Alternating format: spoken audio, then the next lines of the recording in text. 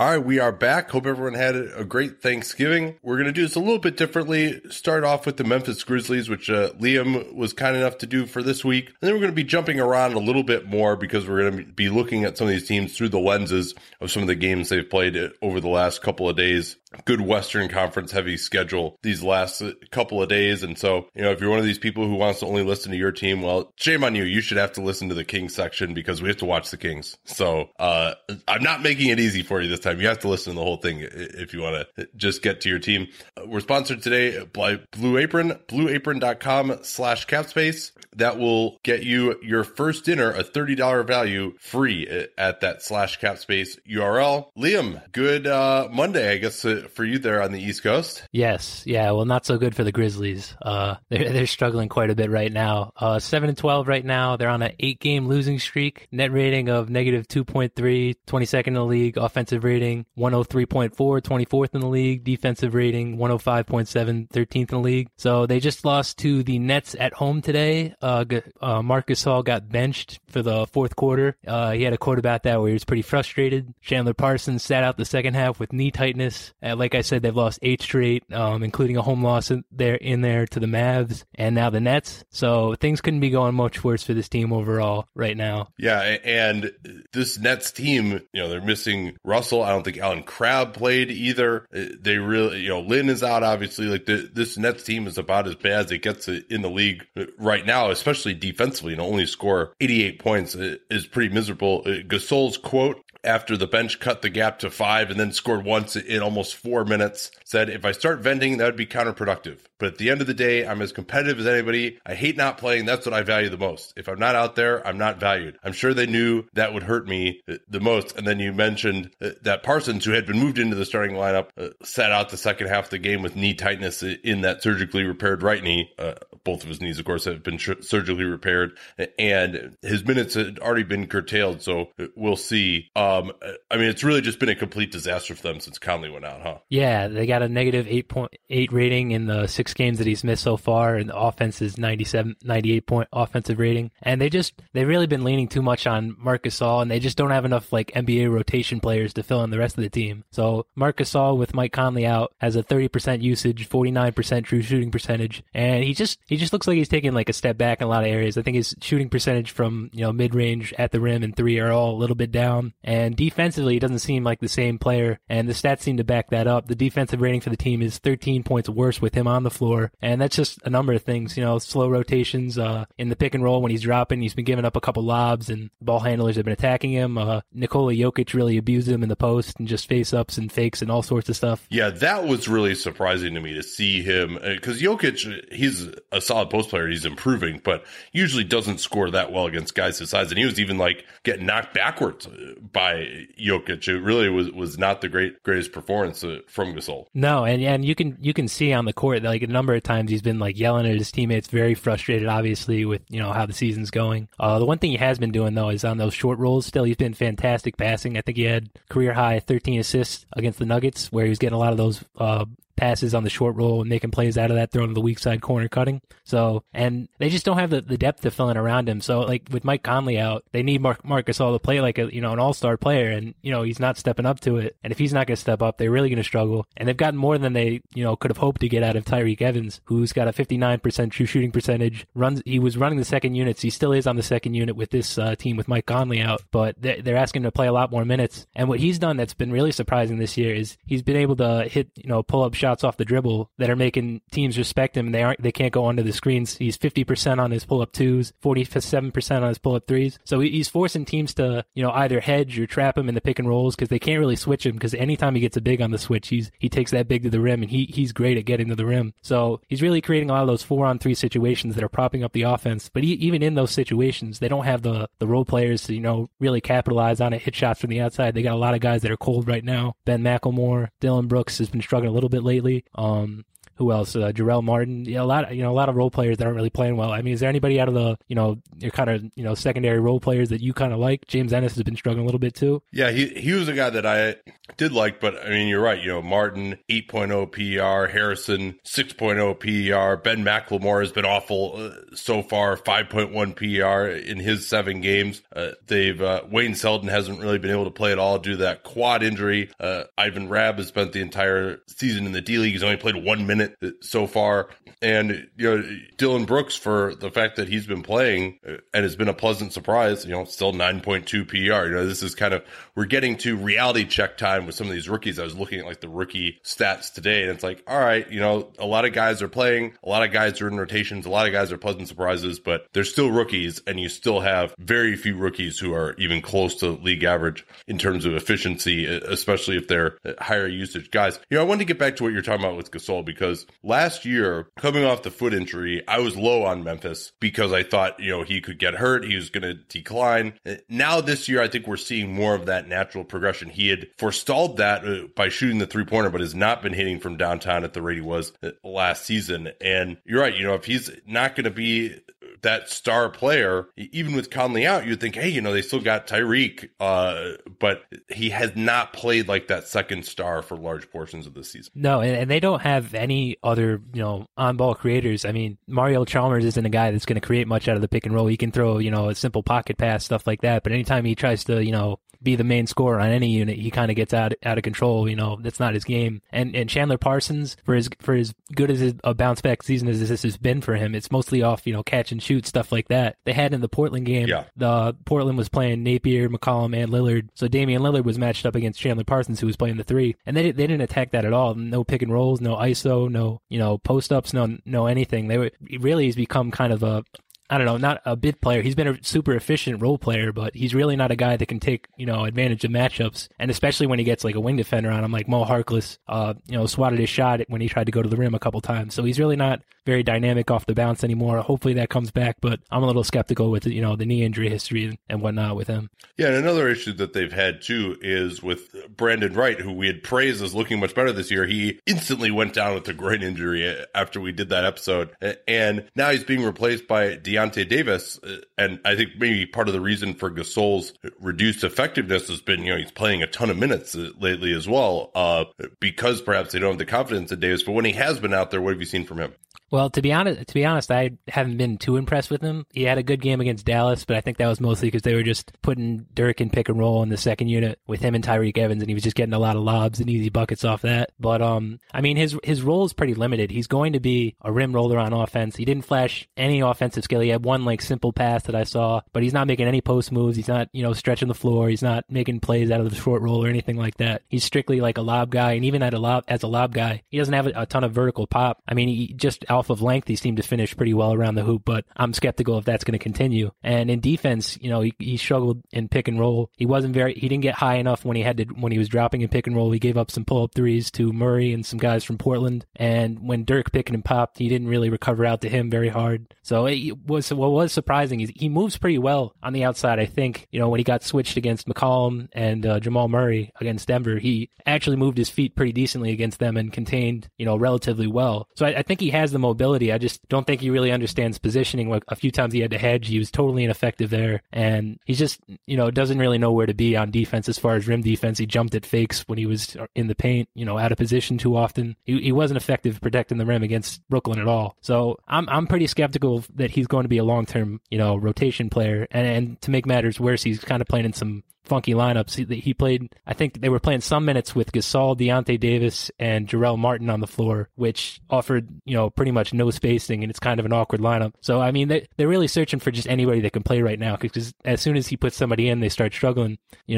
They search for another option. Like Ben McLemore's been struggling, Jarrell Martin, Andrew Harrison can't hit a shot. So they're just mixing and matching lineups, and it's not good for building, continuity, and there's a lot of miscommunications on defense. So I think Deontay's a part of that. that, a guy that with not a lot of experience, there's been a lot of miscommunications as far as, matching up in transition or botching switches. So I'm not too optimistic on his long-term potential. I don't know. What do you think about him? Well, yeah, I think I agree with most of what you said there. The one thing you had in the notes, which I've said before too, is we didn't see him popping off the floor the way we did at Michigan State, where we felt like, okay, this guy might be a little bit undersized as a traditional center, but he can make up for it with his athleticism. And he moves his feet okay, but we haven't seen that type of pop from him either. He's got a good knack for finishing around the rim, but you really were hoping he'd be a guy who could go up and get lobs, like dunk on people, and we haven't seen that at all from him. If he has a great analog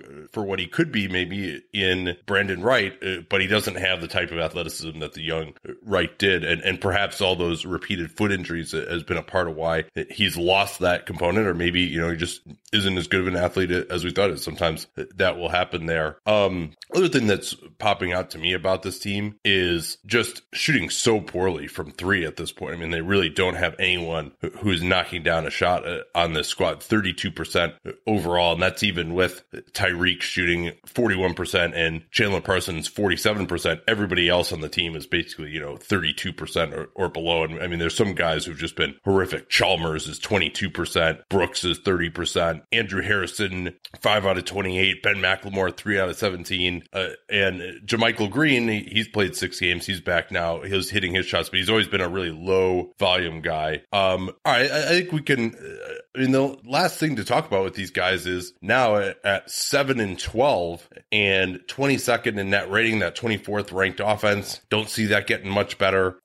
Really trending the wrong way. I mean, pretty quickly now it's going to be maybe Gasol trade time. Conley, if they can even trade him. I mean, with this Achilles issue, he still has 4 years left on that. What at the time was the largest contract in NBA history, 5 years, $153 million there. And then I think maybe more likely would be that they could look to move on from Evans, who's on that 1 year, the BAE, 1 year, $3.3 million. If he keeps playing like this, he actually could be a valued commodity for a team that could use some creation and is, maybe not a high end team, but a team that's trying to get into the playoffs. He'd look real good on like a Charlotte, for example, that really needs some help creating off the bench. Yeah, I'd agree with that. The only thing I'd say is, and you kind of alluded to it, if they were going to do a fire sale, like they don't really have much to sell. So, and even a guy like Gasol, like if they were going to try and deal Gasol, he's on the wrong side of 30, showing some signs of regression. Sure, they could get something back for him, maybe on a contract like that, but that becomes, pretty difficult to, handle politically if you're going to sell a player for, I don't know, a mid-first round pick or, however much they can get for him. It's probably not going to be enough for management to, be able to sell to the public, which as much as we, don't want to acknowledge as part of this, obviously that is. So I wonder, how they're going to handle it if they do fall out of the race, which it certainly looks like they're going to right now. Yeah, well, Gasol did have those comments in a Spanish language newspaper over the offseason that, he wanted them to continue to build, that he just and Chris Harrington, when we did our Memphis preview, had some interesting thoughts on this too, that he just says Gasol really just likes going to work, and so, stuff like this benching today, maybe that'll change his opinion. He's expressed some frustration before, with Dave Fizdale and his methods at times last year. And Fizdale too, was lauded for getting them to play a different way, but it'll be interesting. I know the front office really likes him. I've heard some stuff that maybe, his rah-rah methods didn't quite sit as well with some of the vets on the team, maybe Gasol among them. And so that could come to a head as well too, is that I don't think they're going to fire Fizdale or something, but I think Gasol's mood is going to be something to watch, because if he wants to be moved, then it kind of makes it a little easier to do that. Danny, what do you think they could get for Gasol in a trade right now, just in a vacuum with the center market being so tight? This is the worst time I can remember to trade an above average center, because even at really any price, there are so many guys in supply on teams that would be a playoff team. There are already so many guys that are there, and Gasol makes so much money that you're going to have to be sending something significant back, and that's either going to be bad salary or it's going to be be a good player. And so I think they could get at least a first if they wanted to, but I don't think they could get back a top 10 pick unless they were taking on some seriously bad salary. And I could understand, considering their ownership situation, why that might not be possible. Yeah, and this is going to be, and maybe, they would have to get a third team involved where a team getting him could offload some bad salary to that third team. But, Gasol, where he is now defensively, I'm not sure that he really helps you win at the absolute highest levels anymore, because he's just probably a little bit too slow in a playoff series against some of the best teams. Against a Houston,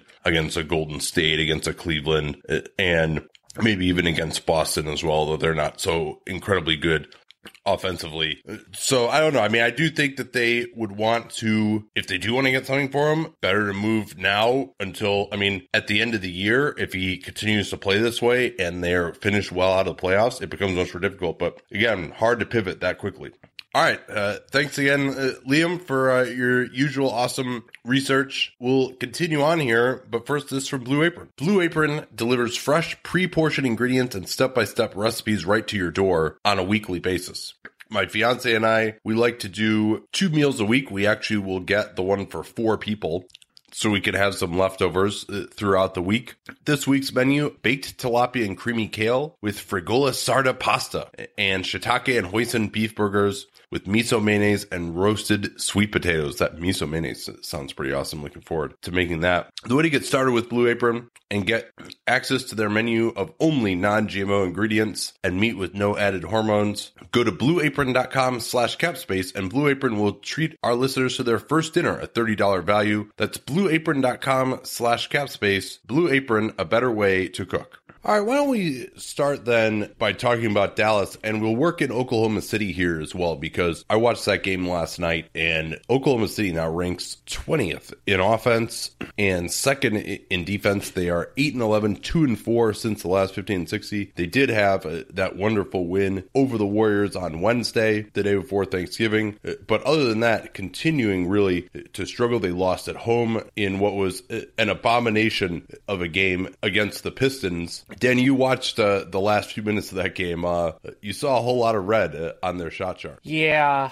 So it was a close game. That's an important thing to talk about here, is that I think it was 2 or 3 points for a lot of it, and there were 2 minutes left. Oklahoma City took 6 3-pointers. They only made 1, and it was a insane Andre Robertson 3. And Russ forced a few shots. They weren't getting to the line very well. I think they had 2 free throws during that time. And it seemed like they were playing the entire run as if there was 10 seconds left in the game and they were down by 3 when there was a lot more time left. And it was also emblematic of one of my big structure concerns about Oklahoma City, which was not relevant against the Warriors because they defended so well that it wasn't relevant, which is that they need to figure out a way to incorporate Paul George offensively at the end of games, even just to keep him engaged, because the only time I can recall him touching the ball in those last 2 minutes was when he got a steal himself and he passed the ball to, I think it was Russ, and then somebody else took a shot. Yeah, it's still your turn, my turn. It's either Russ pick and roll up top, or Russ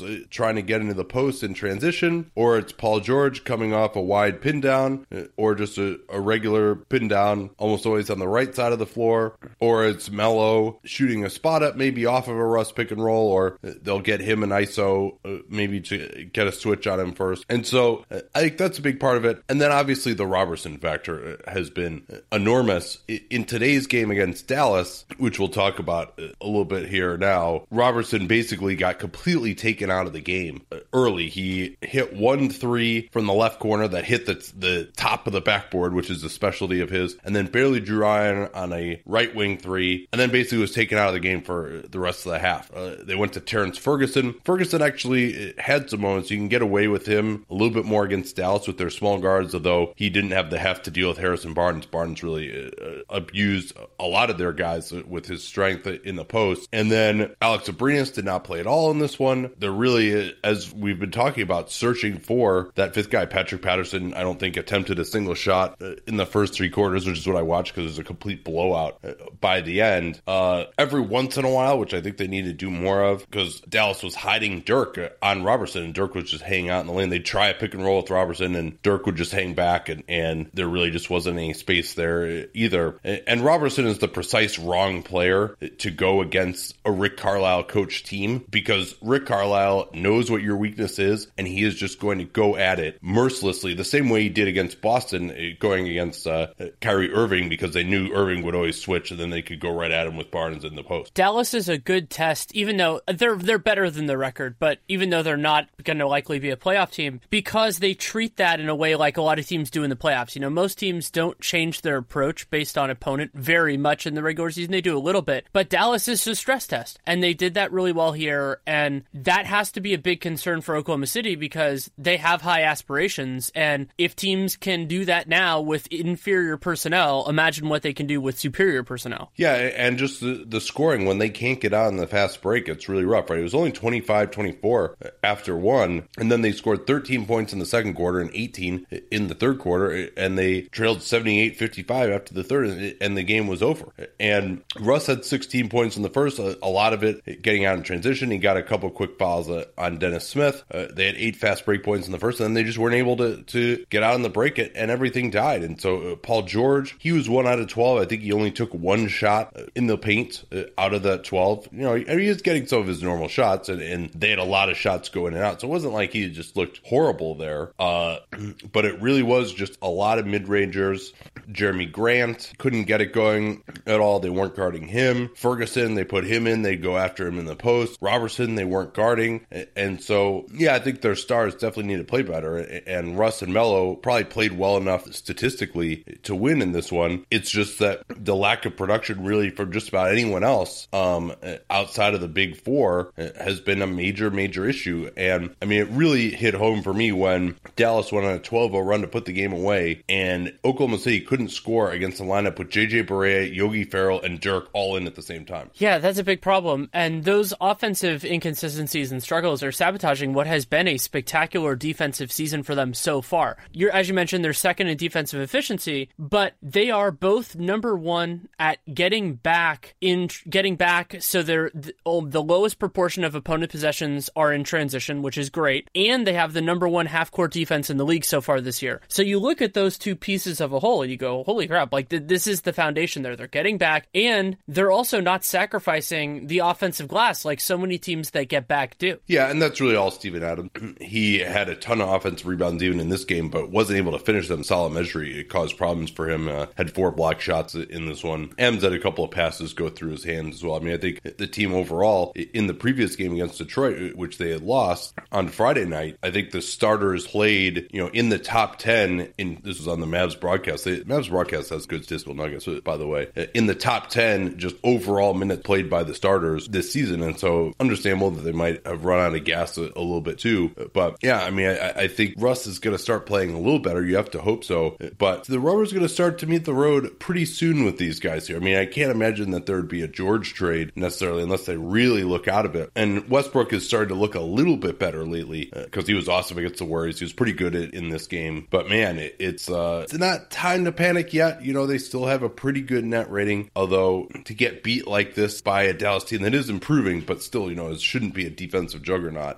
is a concern. Let's talk about Dallas now. They have improved to 5-15. They started the year 2-14, 3-3 since the last time we checked in on them. 26th in net rating at -4.9. They have the 27th ranked offense and somehow the 15th ranked defense. Which of those is a bigger surprise to you, Danny? That the offense is that bad or that the defense is that good? Well, so that's an interesting question. Originally for me, I think I would have said the offense, but after I started really going through the numbers on it started making more sense to me. And so the best way that I can describe their issue right now is that they're not running. So they're playing the highest proportion of offensive possessions in the half court of anybody in the league, and they're not getting offensive rebounds, which makes sense. I mean, they're starting Dirk Nowitzki at center, and Dirk spaces the floor, and they're playing largely small at other positions, and they have Salah Mejri and things like that. They don't get any easy buckets. Right. So they don't get any easy buckets, and they don't get any offensive rebounds. So really, they have to do so much in first shot half-court offense, and that's not very efficient for most teams, and it's not like they're any great shakes at that. So I became less surprised by it over time. Yeah, and I think now with Dirk playing a little bit better, he's actually at the highest plus minus on the team over these last 4 games. When they took Boston to overtime, probably should have won that game. They led by 10 within the last 5 minutes in that one. Had a blowout win against the Bucks,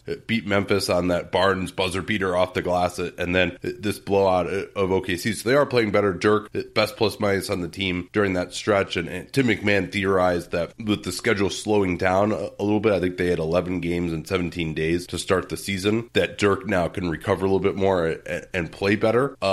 So I think with him spacing the floor and really becoming more of a threat out there again, that could improve. But the other problem is Dennis Smith has a 29% usage and coming into today, 45% true shooting. So if you have a guy shooting that often and that poorly, despite what we think of his long-term potential, it's very difficult to be efficient. One other short thing I want to mention is that while you and I are both believers that they're better than their record and, they should have won the Boston game, I have heartily enjoyed that every single one of their wins recently has caused an existential crisis in the other team's fan base. Like the Wizards game that was like 3 crises ago for the Wizards fans. But that game, the Bucks game certainly did that for their fans. OKC fans have been apoplectic after that one. And Memphis is in a kind of a different situation. But I've enjoyed that they're kind of in that range right now where they're feisty and they're competitive, but everybody thinks they're not good. So they're and also because they have this penchant for winning game. When they win, they've won a lot of these games big. We'll talk a little bit about their end of that win against OKC. They actually have been starting Maxi Kleber now.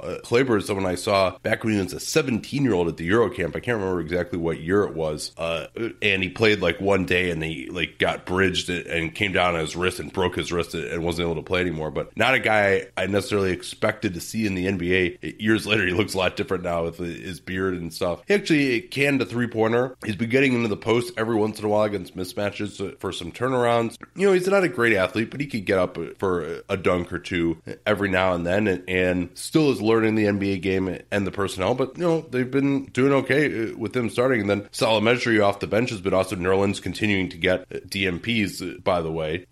Smith is just taking a ton of threes. I think that's been part of his problem. He's actually been hitting them better than I thought he would. He just hasn't been getting in the foul line, hasn't been making his foul shots as well as you'd hope.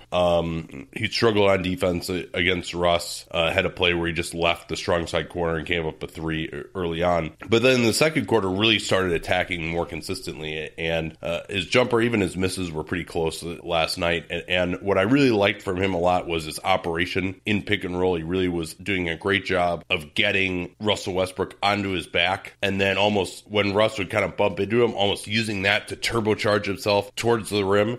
When he changes speeds, because he can push it so hard. I mean, unlike a lot of guys like him, if you look at like John Wall, when he was his age, for example, Wall was just like 1,000 miles an hour the whole time. And now actually Smith already understands that. He'll throw some nice cross-court passes, but his accuracy on those is not that great, in part because he doesn't have the height of a Ben Simmons or a LeBron who can just like throw that pass on a line. He's got to kind of lob it over guys a little bit, and then you'll see the guy on the opposite side have to kind of jump up and not be able to shoot it right away. But they still were able to get some nice dribble attacks off those plays. He's seeing those guys, which is an important aspect of his game. And then defensively, just in general, he continues to be really bad. I think that he, in particular, if you see him drive a couple times in a row, that he'll look pretty tired out there. And I think he does need to get into better overall shape, because not only for his defense, but just so he can attack the rim more often, because he will certainly settle for jump shots, although a lot of those will be late in the clock. It's, as you mentioned, they play at a snail's pace. Anything else on them, or do you want to move on? I think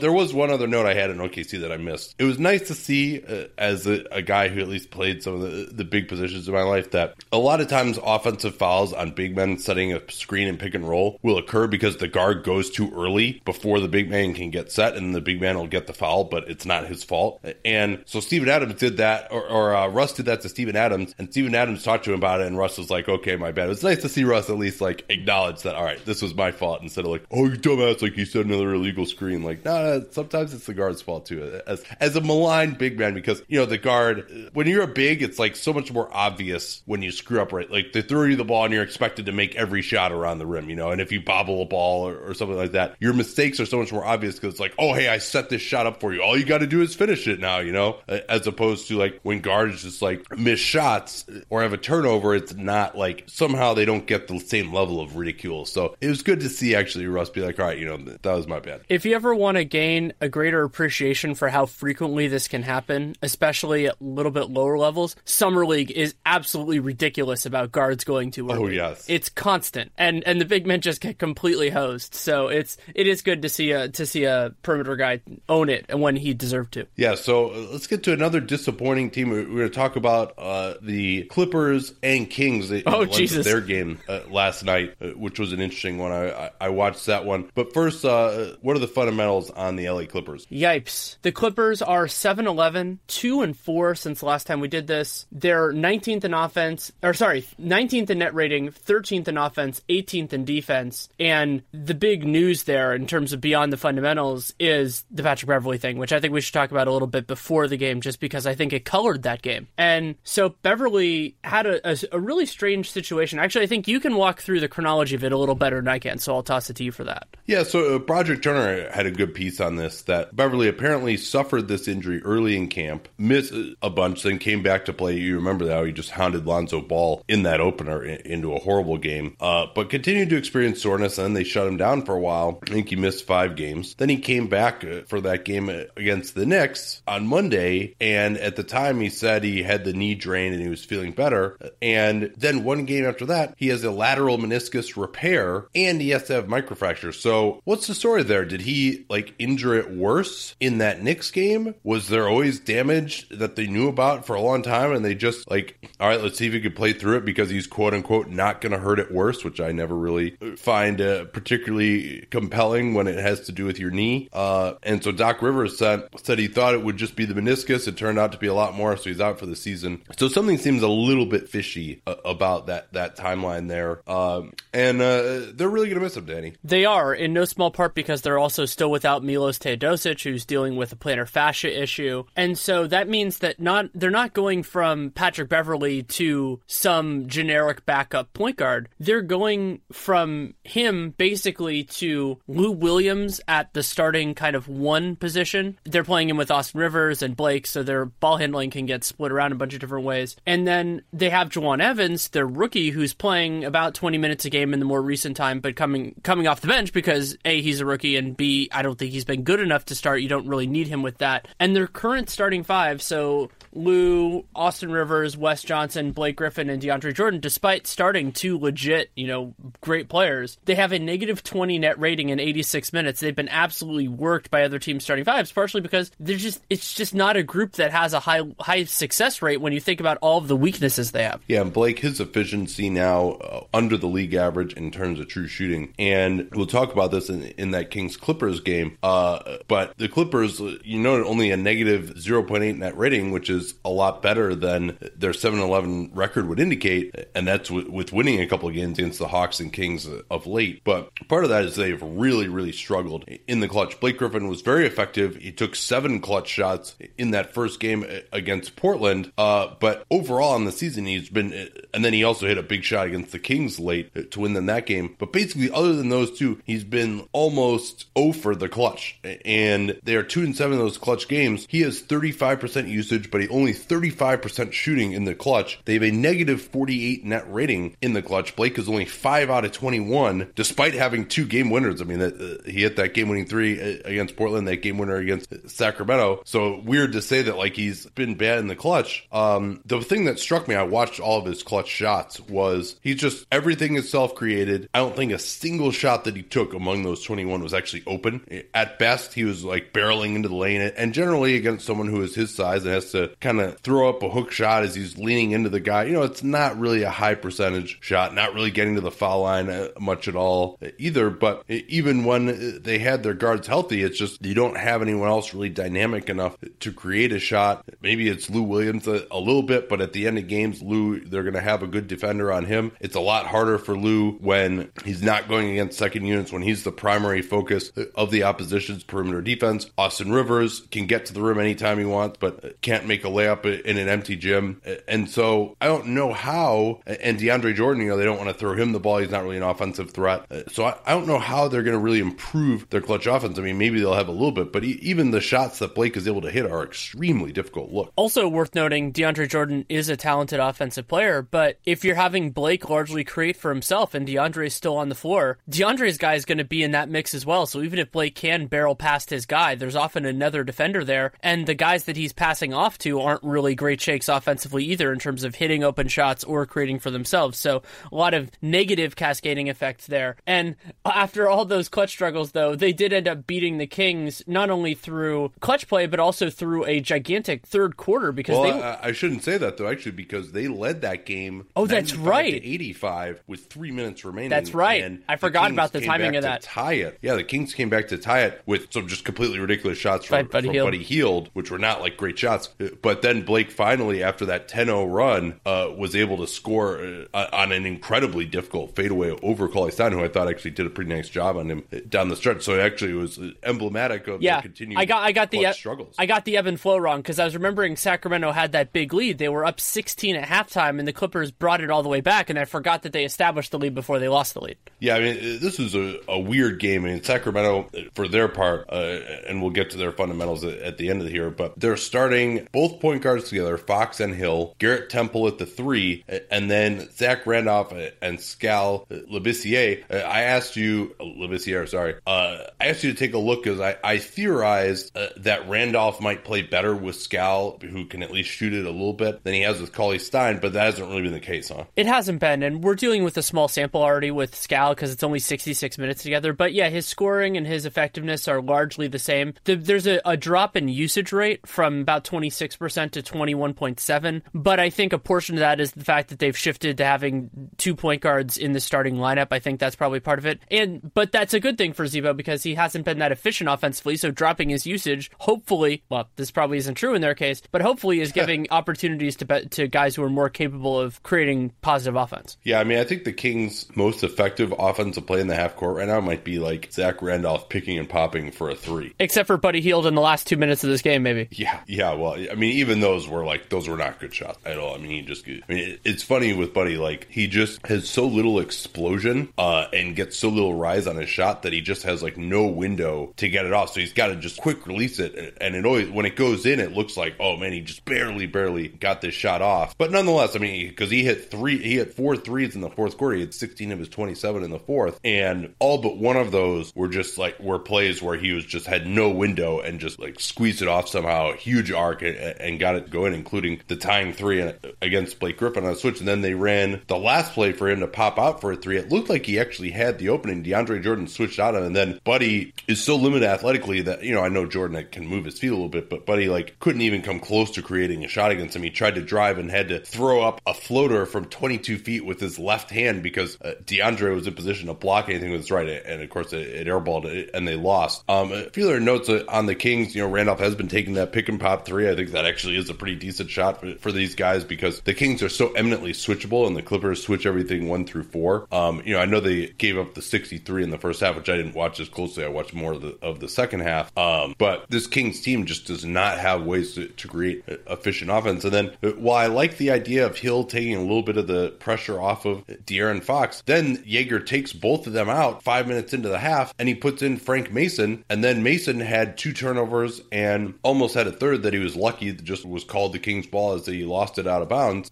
Jaeger took him out, and then they were playing with Garrett Temple as the backup point guard for large portions of the second half. So I think if you are going to have both those guys in the starting lineup, staggering them so you have one of them on the floor, though it's not like Hill or Fox has been in great shakes lately, but having at least some kind of traditional point guard out there I think would be helpful for them. And that ties in with the idea of roster management with this team too, because they have 3 point guards, which is nice. I mean, Mason's not ready for primetime yet. I still do like what he could be theoretically long term, but then it also ties in with their absolutely ridiculous big man rotation because they've been playing Z-Bo and Skal together, and so if you're going to do the same basic approach of having those guys not stagger, you're getting into some absolutely horrific big man second units. Yeah, Willie Cauley-Stein and Kufos together, and Napier and Jerry Reynolds were fantastic in this one.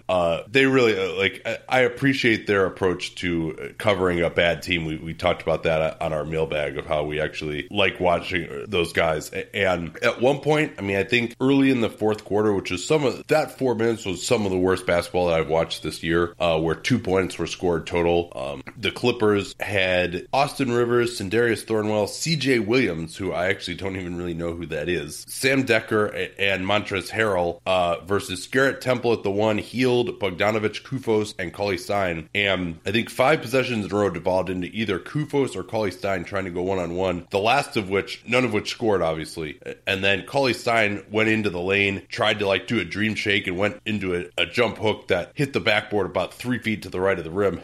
At which point, Napier, this is a direct quote, boy, oh boy, I'm not even sure how to describe that. And then Jerry is like, there is no description for that. And the other little thing that they had too was when Hield started heating up, Jerry called it, said, it's been a Hield of dreams for Buddy in this fourth quarter. They have time to work on their material, but they do a wonderful job with it.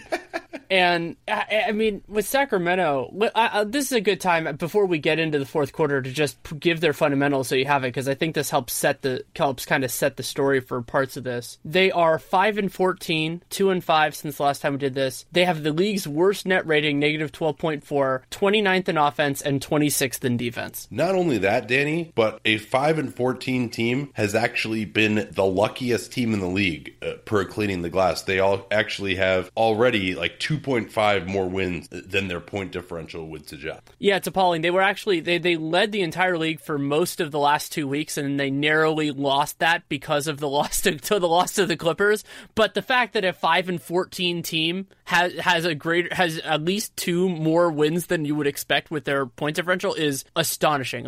I couldn't have even really planned on that before the season started. Another thing that really characterized the Kings offense, and they led by 16, as you mentioned, at halftime, and then they scored the first bucket and the last bucket of the third quarter and were outscored 29-6 in between those 2 baskets. You'd see guys try to drive, not really get by their man, but think that they had forced help and then try to throw it to someone on the perimeter, but they hadn't really drawn the defense, and so they try to throw it to someone on the perimeter, but whereas okay, if you're actually in a lot of basketball where it's you've beaten your guy, that guy has to help, but they hadn't beaten their guy enough that there would have to be help, and they would just sort of get stuck going into traffic and have to throw it out to the perimeter, lob it over the guy because he was still covered, or just, they turned it over time and time again. Lou Williams hit 4 threes in the period, a lot of those off of transition plays. So and Fox really, the switching really got to him. He wasn't able, and especially because they're switchable and they have no spacing, right? So even you have limited one-on-one players trying to attack when you're playing 2 bigs, and so the other team's 2 bigs are both in the lane. And so even if you get what passes for a favorable matchup, I mean, Fox in theory could go by some guys on the perimeter. There's just nowhere for him to go if he does beat. And all that combines for a truly remarkable, through about 20 games, offensive profile for them. So they're dead last in free throw rate, and they are taking the most mid-range shots as a proportion of possessions in the league, and the least threes and the least shots at the rip. Yeah, so I mean, I think probably for the next 15 and 16, I mean, we're almost 20 games in now. We're a quarter of the way through the season, which is amazing to think about. But we'll try to focus in on a little bit more of these players. I think we've established that the Kings are not a good basketball team. I think next week will be, or 2 weeks from now will be De'Aaron Fox time. All right, where do you want to go next here? Should we just move on to the Denver Nuggets? Yeah, let's do it. So the Nuggets are 11-8, 3-3 since the last time. They are above water, a plus 0.9 net rating, which is 11th in the league, 9th in offense, 19th in defense, and they are having to reshuffle things now that Paul Millsap is out for an indefinite period of time, but at least a couple of months with his wrist ligament issue. He already had surgery. They said it was successful, as they always do. But I want to take a second to appreciate how good their default starting lineup was, because they were just demolishing people. Yeah, that starting lineup, Murray, Harris, Chandler, Millsap, and Jokic, 12 at net rating in 224 minutes. We may not see that again until February or March with Millsap out now, and that's even with the struggles of Chandler and to some extent Murray, although he has rebounded. What have they been doing in the absence of Paul Millsap? They've played 3 games so far in his absence. So they've been starting Kenneth Faried at the 4 and playing him pretty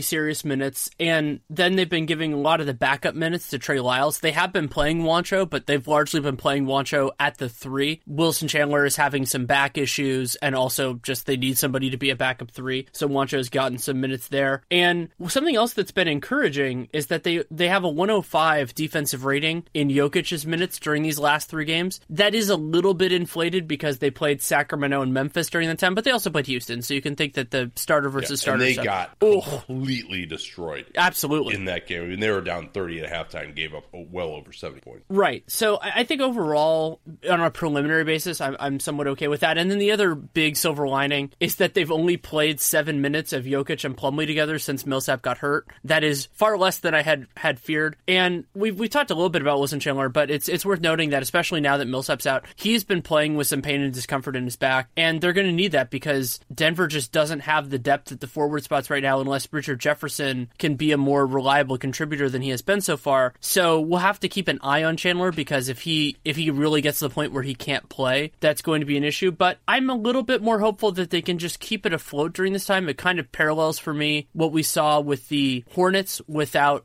Batum, but the problem is this is going to be a longer absence, so we'll have to kind of keep a more meticulous eye on it. Yeah, but as we noted on Wednesday's show, the rest of the West has fallen off so much that they still are looking in pretty decent position for the playoffs. You mentioned Chandler. I'm concerned. He took that one game off. He came back. Hopefully that will help him get right, but he may need some more time off. But remember, he can be a free agent at the end of this season, and Will Barton scored 25 points in the game that he didn't play. So if he's like, oh shit, I'm going to lose my spot, maybe he comes back and he comes back earlier. And so that could be an example of, fear for his position hurting him and hurting the team ultimately because he doesn't take the time off that he needs to get healthy. One thing that I said the other day, which was correct at one point this season, but is not any longer, they are back to being awesome at offensive rebounding. And it's even before they brought Fareed back into the starting lineup. So they are the best in the NBA now in offensive rebounds, but they also counteract that by being second worst in turnover percentage.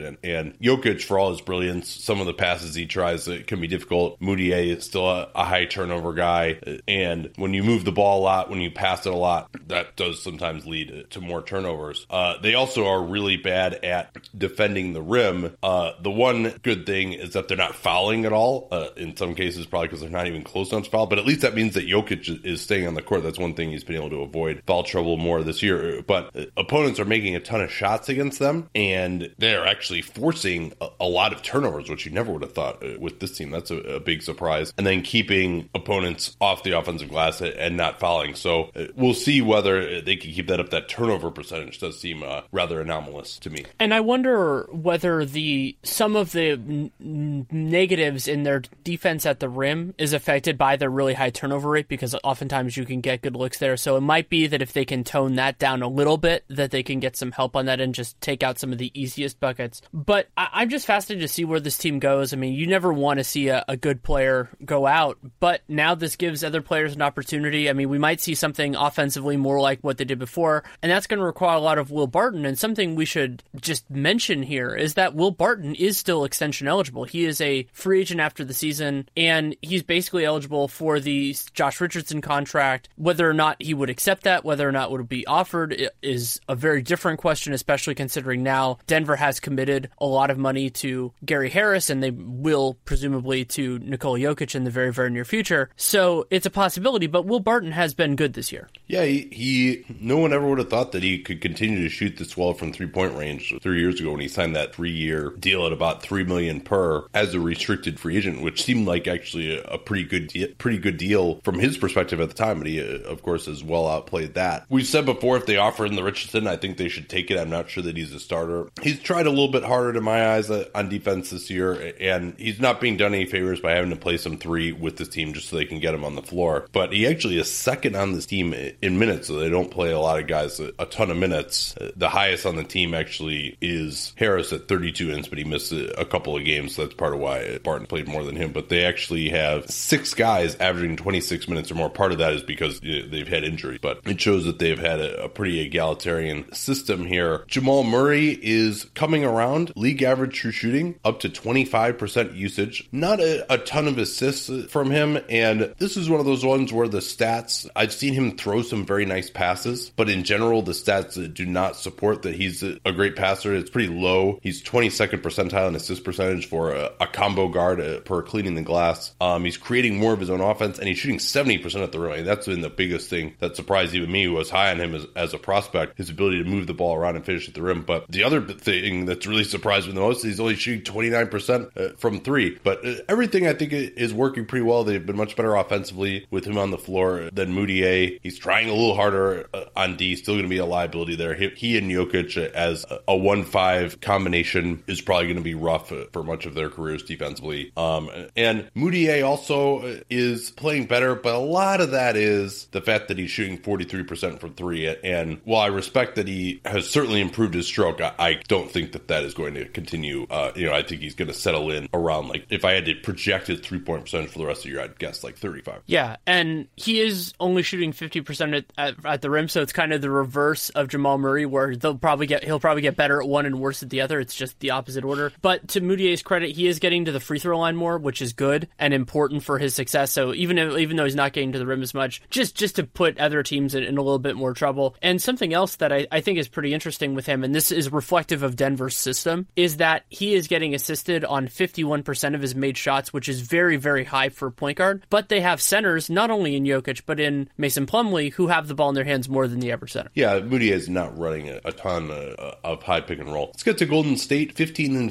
5-2 with high-profile losses to Boston and OKC, which were very much in the playbook of how to beat Golden State. I mean, I think that those two teams, outside of the Warriors, probably have the most defensive talent in the league. We might not have said that about Boston coming in, but they certainly have played to a level where ended in that Warriors game as well, which we talked about, of course, the day that it happened. What are your takeaways from Golden State's side of that OKC loss, Danny? Well, I think that when they're facing teams that are engaged and athletic, they will have some problems. And Kevin Durant has been dealing with, he was dealing with the ankle issue. That was the only game he played in of the last 5, I believe. And he did not look right in that game. No. You could see him try to make moves and just was not getting the separation. So I think that was a part of it. And it's also just going to be true for me that while there are some benefits on the other end, just because Pachulia can keep good centers off of the offensive glass and certain things like that, he gives defenses an out. And I think that's going to be a lingering problem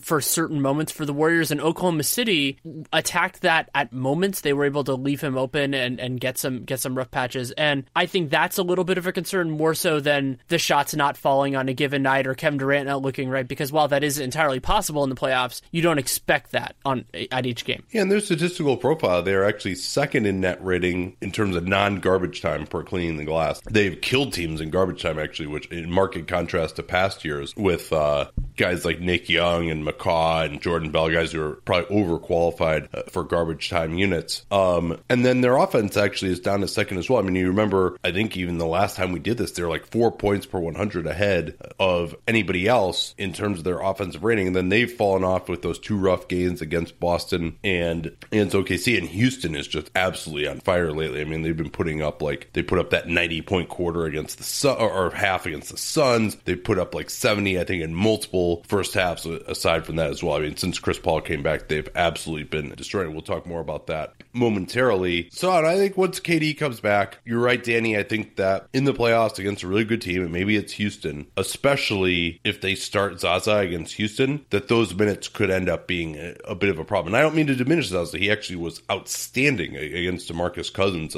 on Saturday night. He was. But totally took Cousins out of the game and even defended him pretty well one-on-one on the perimeter. It wouldn't let him get deep post position either. In the pick and roll against the best teams, I mean, he as you mentioned, gives them a place to attack. And then, offensively, they just aren't nearly as good when he's on the floor because he just can't catch passes. He can't power up and finish inside against really good teams. And something else you wanted me to look into, or just ask me about, what's been different about the offense. And one of the big swings is just their effectiveness from 3. And again, this ties in with some of the games Durant has missed, and also just Curry missing almost every single shot in the first half against New Orleans. So in the first part of the season, they were shooting 41.5% from 3, which was unreasonably good. They were at 38.3 last year, which is very strong. And they've been at 35 after that. So I think they're going to be somewhere between the two. But that helps explain a lot of the offenses, is just that they're taking similar shots. And I wouldn't say the threes they're missing now are substantially worse than the ones they were making before. It's just that they're not going in, and it's the way the season goes. So I'm not particularly worried about those kind of issues with this team. team. And I mean, I am a little bit just with the second unit offense, but again, all that stuff is going to be totally different because one of the things we're not seeing at all from the Warriors this year, other than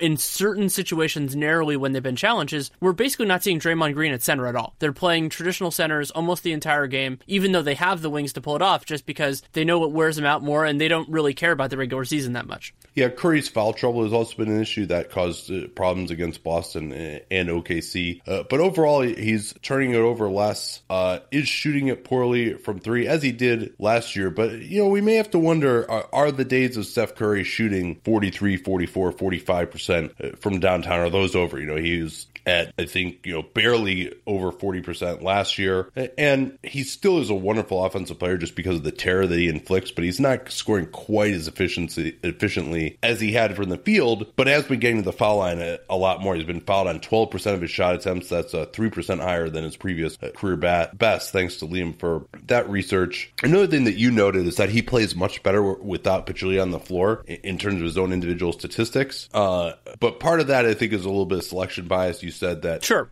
Pachulia plays at the beginning of quarters, so they're not in the bonus. And then the other thing to note, too, is that when Curry and Pachulia play together, aside from these last couple of games, KD is always on the floor, too. So Curry is going to have less of the ball in his hands in pick and roll. Curry really gets turbocharged towards the end of quarters, when he's not in foul trouble, by forcing misses, bringing it up in transition, using those drag screens. And when both Clay and Durant are out of the game for those last 4 minutes or so, KD will stay in for a little bit longer. But when Curry is in without those guys, that's when he really goes into overdrive. Well, that's what he's been doing the last couple of games, too. I mean, that didn't necessarily work in that first quarter against New Orleans, but he had a huge stretch in that game, and then he had another one earlier in the homestand against the Bulls where he just annihilated them. He had 25 points in a single quarter. In the second, actually, because he had that foul trouble. And we see those moments more often when Durant is not on the floor because Stephen Curry can be that guy. And he's not going to do it every single time out like he did basically in the 2015-16 season, but he still has some of that in him, a lot of it in him. And so those performances are more common now. And that's why, for the people who are interested in this, Anthony Slater wrote a great piece for The Athletic about why Durant is playing more with Curry. And it's basically because that's what Durant wants, because he likes to do what Curry does, where he plays the whole first quarter. It's not really about playing with Steph. It's just that's the way he likes to get into a rhythm. And so basically what Curry has done is he's trying to make both guys happy by doing that. And then they're having some sacrifices on the second unit because of that. But it is leading to these dynamics where Curry is getting less time to really show it. And, having those two former MVPs out there is certainly beneficial, but we're seeing in these couple games that, Curry does still have at least a portion of his fastball left. I want to get to the Houston Rockets, talk about how they're playing with Chris Paul since his return. But first, this from our friends at Movement Watches. All of your gift-giving anxiety can disappear at the press of a button. Movement Watches make amazing gifts. No doubt if you're a listener, you already have your own, but now have you considered getting one for your significant other or someone else in your life? They have great women's watches as well. My fiance has one. My mom has one. She bought some for my cousins, her nieces. I really enjoy the style of minimalism. I particularly like their 40 series, 40 millimeter, which is a little bit smaller. What I recommend you do is just go to mvmt.com, movement.com/capspace. That'll get you 50% off, but also it'll just take you to the page where they have all their watches and scroll through there and see if there's something you like. I think you'll be incredibly surprised at the type of quality that's available. Movement watches start at just $95, and in my opinion, they look like they cost hundreds more. They're able to get you that great price by selling online. They cut out the middleman, and that retail markup providing the best possible price. If you're an international listener, they've sold over 1 million watches in over 160 countries. Great way to support the show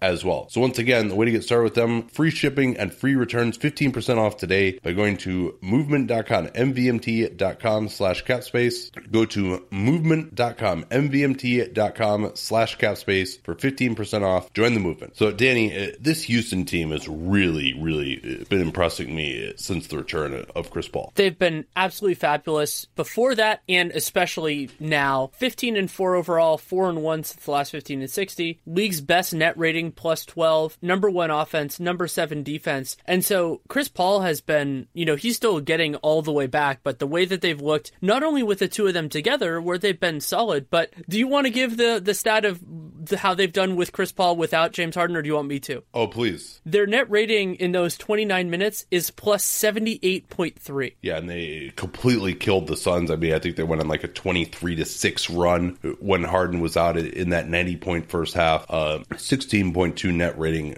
overall for Paul. He has 50 field goal attempts and 51 assists, but it's not like he's shying away. I mean, his assist rate when he's out there has just been absolutely ridiculous. When he does try to score, 48% of his possessions come in pick and roll. He's at 9 out of 22 there. He is taking 50% of his shots from behind the three-point line, and Harden is taking 52% of his shots from behind the three-point line. And so both those guys completely unafraid to pull up if you go under, if you back off even a little bit. Paul hasn't been completely eschewing the mid-range. He has taken 18 twos outside the restricted area. A lot of those in floater range. Has not been very efficient on those. He does have 11 points on his 6 spot-up possessions, which we're going to see more of from him as well. They've been easing him back in so far. Hasn't played a ton of minutes yet, but really, it looks fantastic. And then, I mean, I think what's most impressive, though, all right, to be number 1 in offense is pretty good. And by the way, if you look at the NBA.com rankings, they're actually number 2, and Golden State is number 1. That's because Golden State's garbage time offense is good, and Houston has 9 guys on their team, so whenever they go to garbage time, which they've played plenty of lately,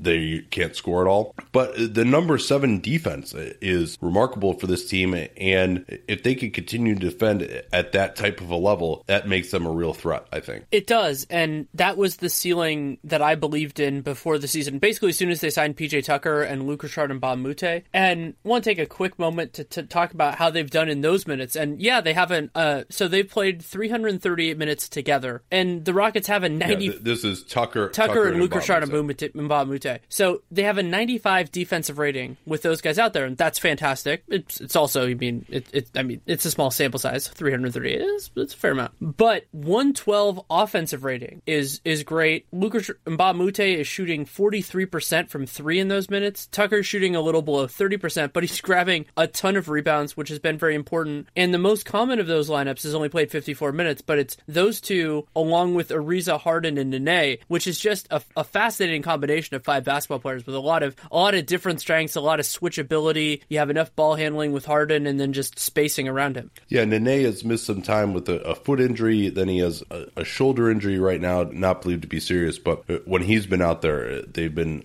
absolutely fantastic. His screening and then still his ability to finish at the rim in his mid-30s, impressive. I mean, pretty amazing to think that Nene was the number 7 pick in 2002. Do you remember who else the Nuggets drafted that year with him? They had the 5 pick and the 7 pick. I do not. Was that wasn't Nicolas Kiddich-Vili? Kiddich-Vili. That was going to be my guess. But it wasn't. Why did you back off? We can't believe. I thought he was taken. I thought he was taken 4th. Honestly, that's what it was. I thought he was taken 4th. So I thought it was the year before or something like that. But let's take a quick moment to appreciate. I mean, we talked about Chris Paul, but Harden. I don't want to go through his whole numbers. I did compile all of the crazy stuff. PER just under 30, number 1 in the league in usage, and per 36, he's leading the league in scoring, 3rd in assists behind Rondo and Russell Westbrook, and he's doing all that with a career high in 3-point attempt rate, as you mentioned, above 51%, which is insane, but also career high in makes, 39%, and he's doing all that despite his free throw rate dropping. And something that I'm wondering about is whether that is partially attributable or wholly attributable to the changes in officiating that they kind of were they weren't narrowly targeted, but they were, inspired by him. And so the fact that he has been as productive as he has been with that shift is awfully impressive. By the way, kudos to the league and the competition committee.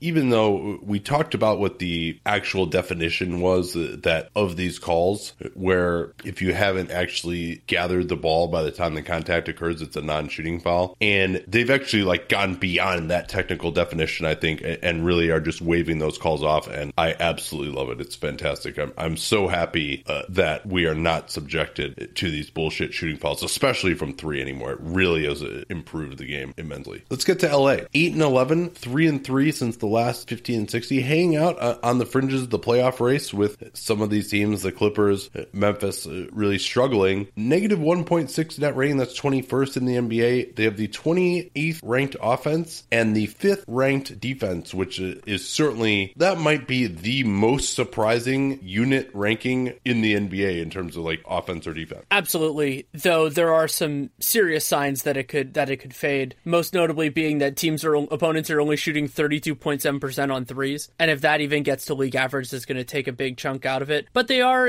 I think their opponents are in the bottom half in attempts there, so that is a little bit of that's actually more than a little bit of a positive. But I think where you want to start here is with Lonzo, right? Yeah, I mean, I think that's just what people are interested in. I'll just give you his stats: 37% true shooting, 10.3 PR. It's actually incredibly impressive to have as high as a 10.3 PER with 37% true shooting. 18% usage, right about where he was at UCLA. That was one of the things that made him so weird as a prospect. And when you consider how poorly he's shooting, usually guys like that will have a pretty high turnover percentage, and it is pretty high, 18%, but it's not so awful for a rookie.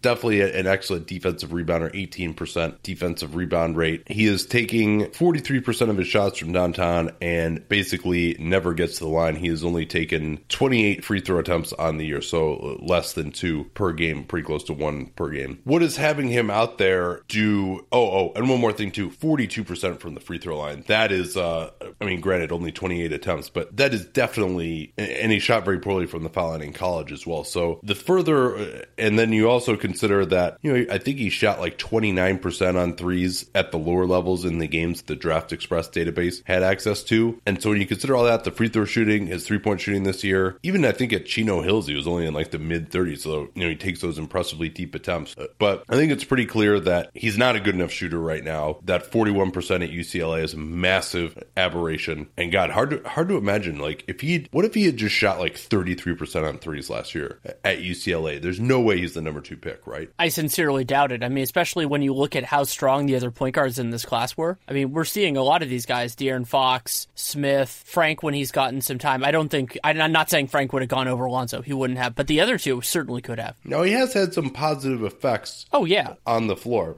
when he's been out there. Yeah, I mean, he's a wonderful rebounder for a point guard. I think he's in the top 10 percentile in terms of both offensive rebounding and defensive rebounding. He is keying when the Lakers run. They're running a lot more with him out there than when he is not out there. That's also not a surprise when you consider kind of who his backups are and everything else like that. And, he's a great passer, and I think he's been better overall defensively than I thought he would be. And Kevin Pelton wrote this good piece, I think it was about a week ago for ESPN, basically about how Lonzo is providing the value even the optimists thought he might outside of his shooting, but his shooting has been so bad that it's like kind of how do you take that part of it along with everything else? Yeah, and if you want to talk about can this guy be like an okay point guard someday? Yeah, okay, maybe I could buy that. But man, he's got to be a 40% 3-point shooter to be a great player. And it just, all of the evidence other than that very small sample size shooting at UCLA points against that. Let's get back to their defense. Another reason why you might say that they could regress is they're giving up a ton of shots at the rim,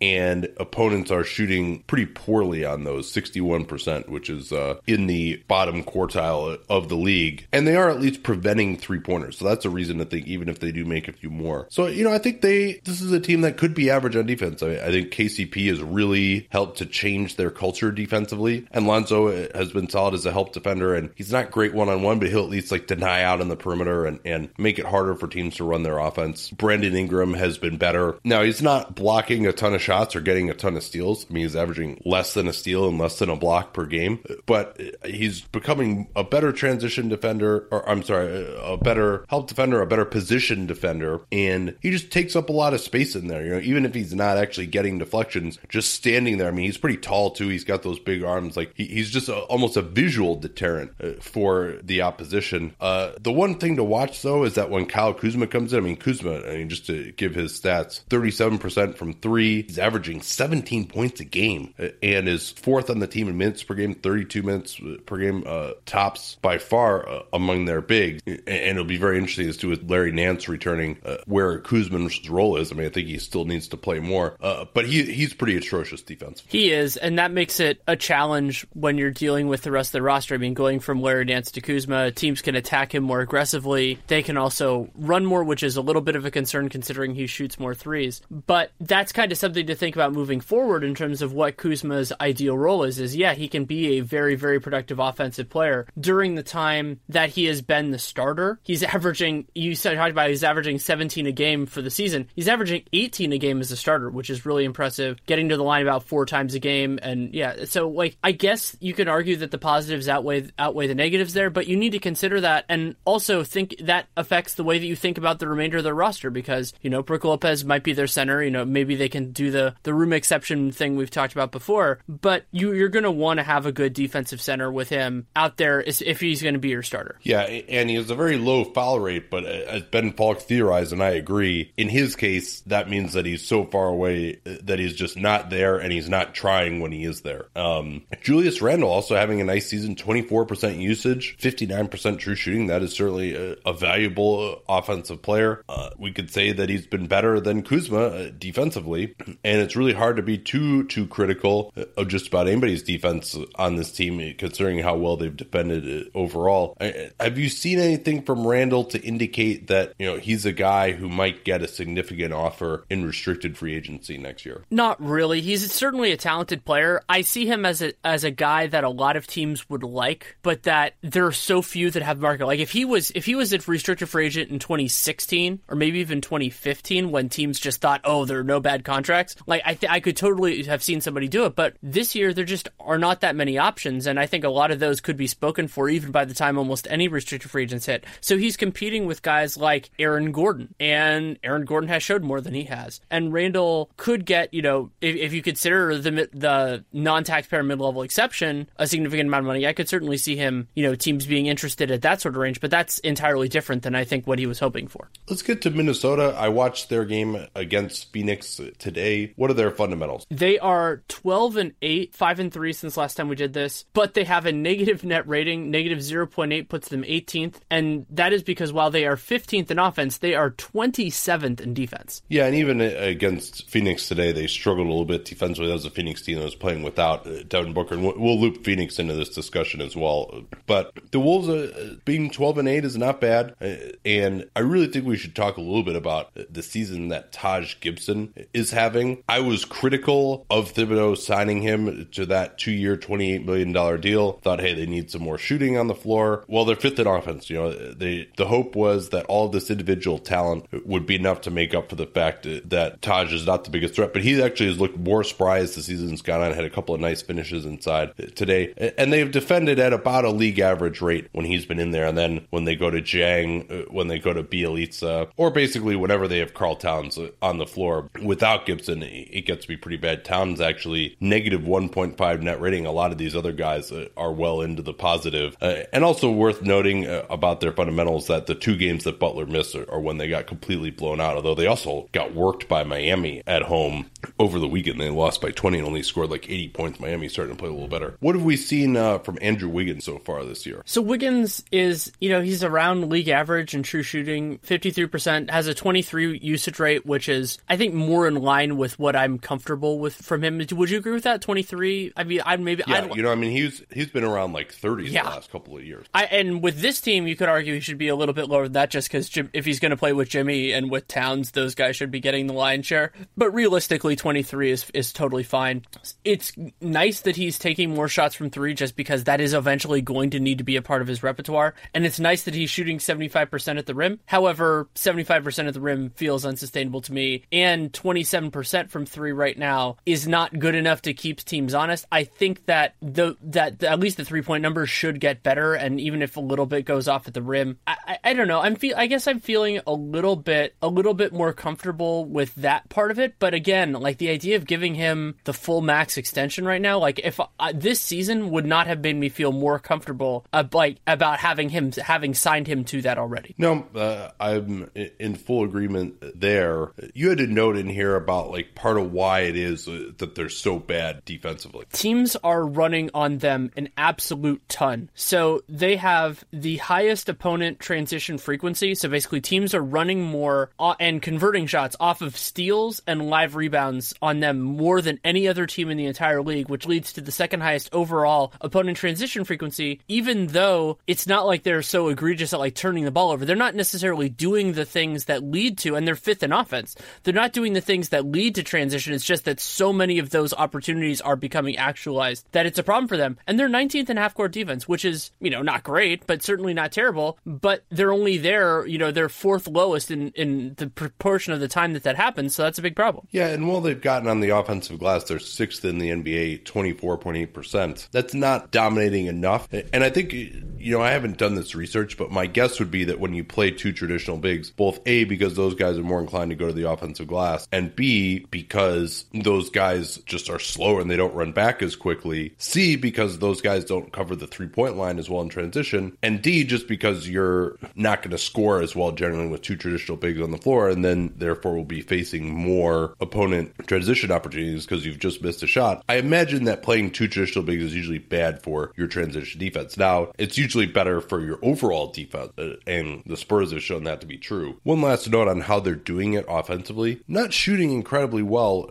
from the field. They are 29th in three-point attempt rate, league average in three-point percentage, but then they never turn it over, which is impressive. Butler, Wiggins, that's one of the things that he does well. He'll take a jump shot before he turns it over. Karl Towns is a low turnover player. And then they're getting to the foul line at a fantastic rate. And we mentioned they've been solid on the offensive glass. So despite being 17th in field goal shooting, they are that fifth-ranked defense that you mentioned. Fifth-ranked offense that you mentioned. A few thoughts on them from today's game. They really struggled to contain Mike James early, but then were able to get it together late. They got a lot of pick sixes. The turnovers, that's the one thing that they actually have been pretty good at defensively, is forcing turnovers and actually not fouling as well. It's interesting. This would be something to watch too, right? We noted that Denver doesn't foul a ton. I think if you have a star offensive big man who's not named DeMarcus Cousins, your team, because DeMarcus just, can't avoid foul trouble to save his life. When a guy is more focused on not fouling and just staying on the court, that maybe you don't foul that much, but also that maybe that might not be good overall for your defense because the guy just isn't as aggressive.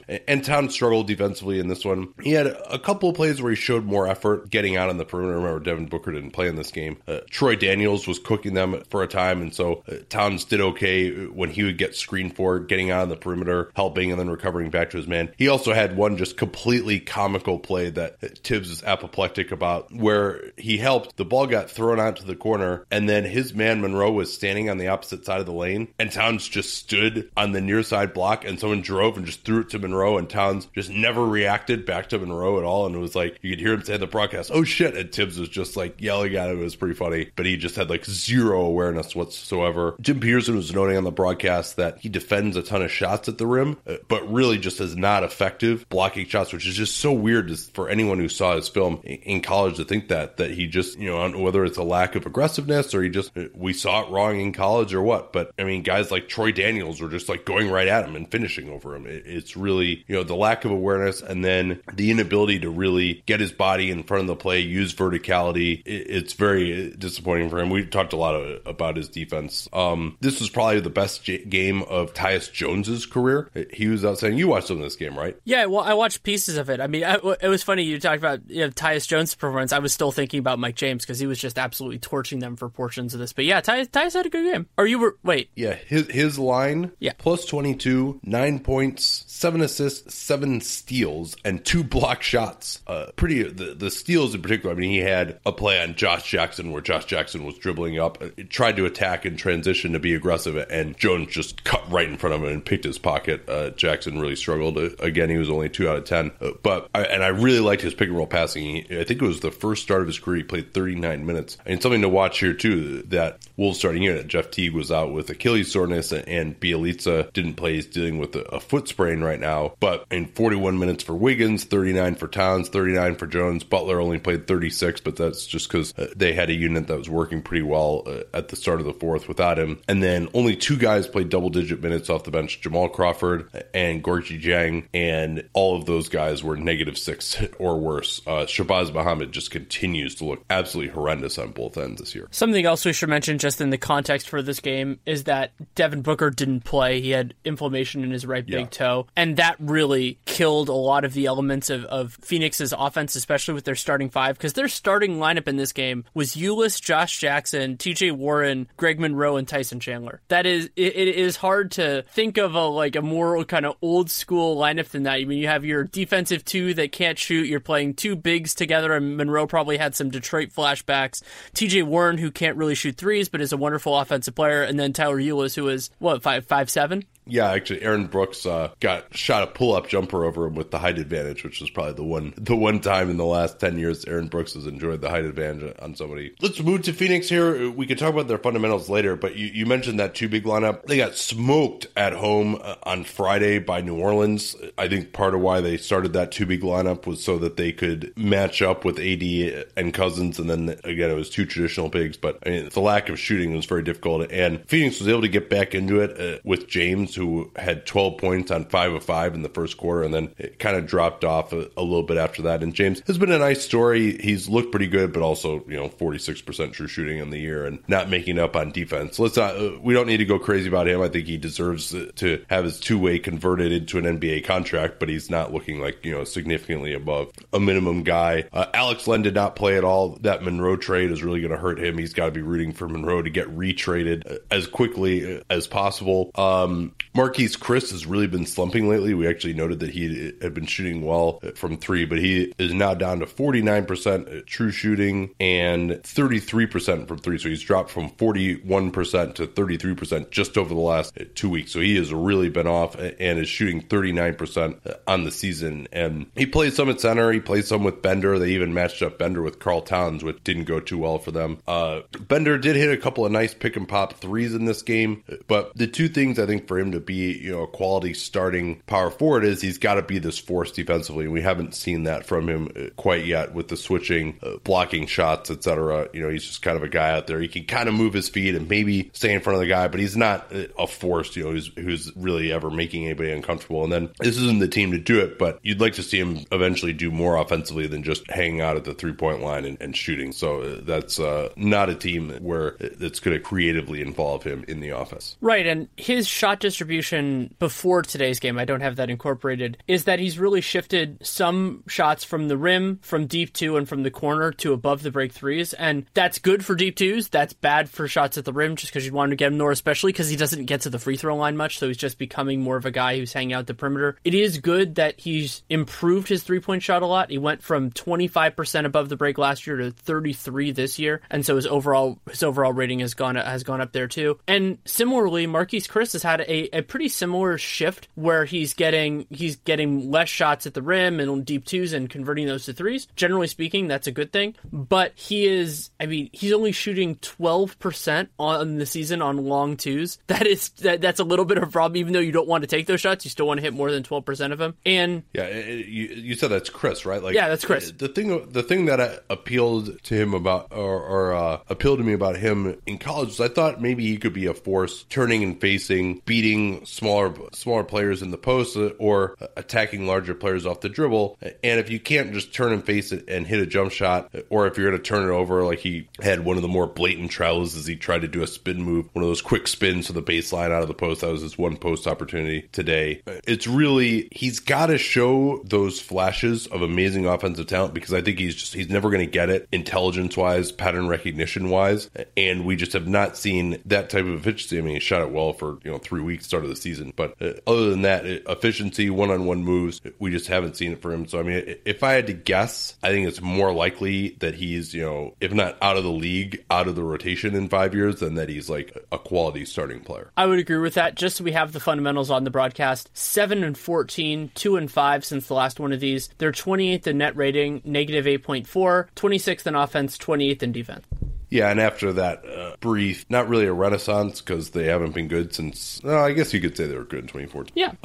But after the brief sans, shall we say, with under Jay Triano really, and granted Booker was out, but he's really kind of seemed to be reaching, starting a bunch of different guys. Like, he didn't play Jared Dudley at all, and then Dudley kind of brought them back a little bit and ended up playing like the last 16 minutes or so of the game. Dudley is still their best power forward on the roster. By the way, he returned from some knee soreness after he had that toe surgery in the offseason. But it seems like now pretty soon, whatever chance he had of getting the job on a full-time basis, like they've settled in now at 7-14. They're starting to get blown out again. So it's back to business as usual. And maybe that at least means that he'll start trying to play some younger guys. We'll see what happens with Monroe and Dudley. Monroe seems like probably more likely a buyout candidate than that they're going to ever get anything for him in trade. Certainly they are not. And what they really need to be doing is just starting him at center and playing some spacing around him, but they don't have the passing really to use him as a pick and roll guy or the spacing to post him up. And so this isn't it's nice to have him as a guy who's more capable offensively than a lot of the guys they've had, but if you're going to start him with Tyson Chandler, you're not exactly showcasing him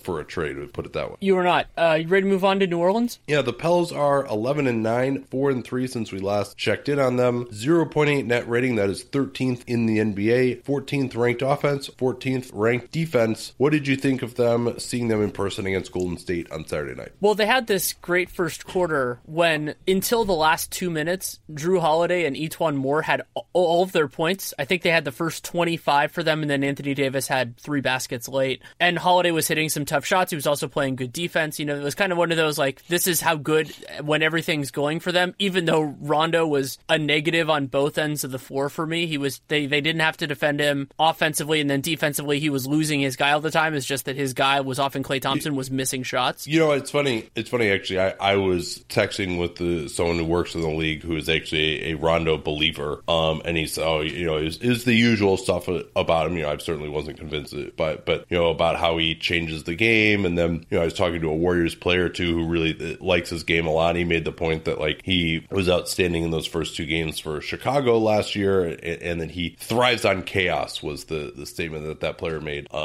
And I thought Rondo actually did play better defensively after the first quarter when he just got lucky that the Warriors missed a bunch of open shots when he made defensive mistakes. But I mean, he was 0 for 8 in that game, and on the season he was 0 for 9. He missed a shot right before the buzzer. Oh yes, thank you. Sorry, I missed that one. But his net rating on the season is negative 12.0, 116 defensive rating. And so they are 12 points per 100 possessions worse on defense when he is out there. He's played 6 games now, 122 minutes, and they've been winning, but certainly no thanks to him, at least in terms of the on-off stats. And while he actually has hit some shots before that game, certainly the Warriors were not guarding him, and he passed up multiple layups as well.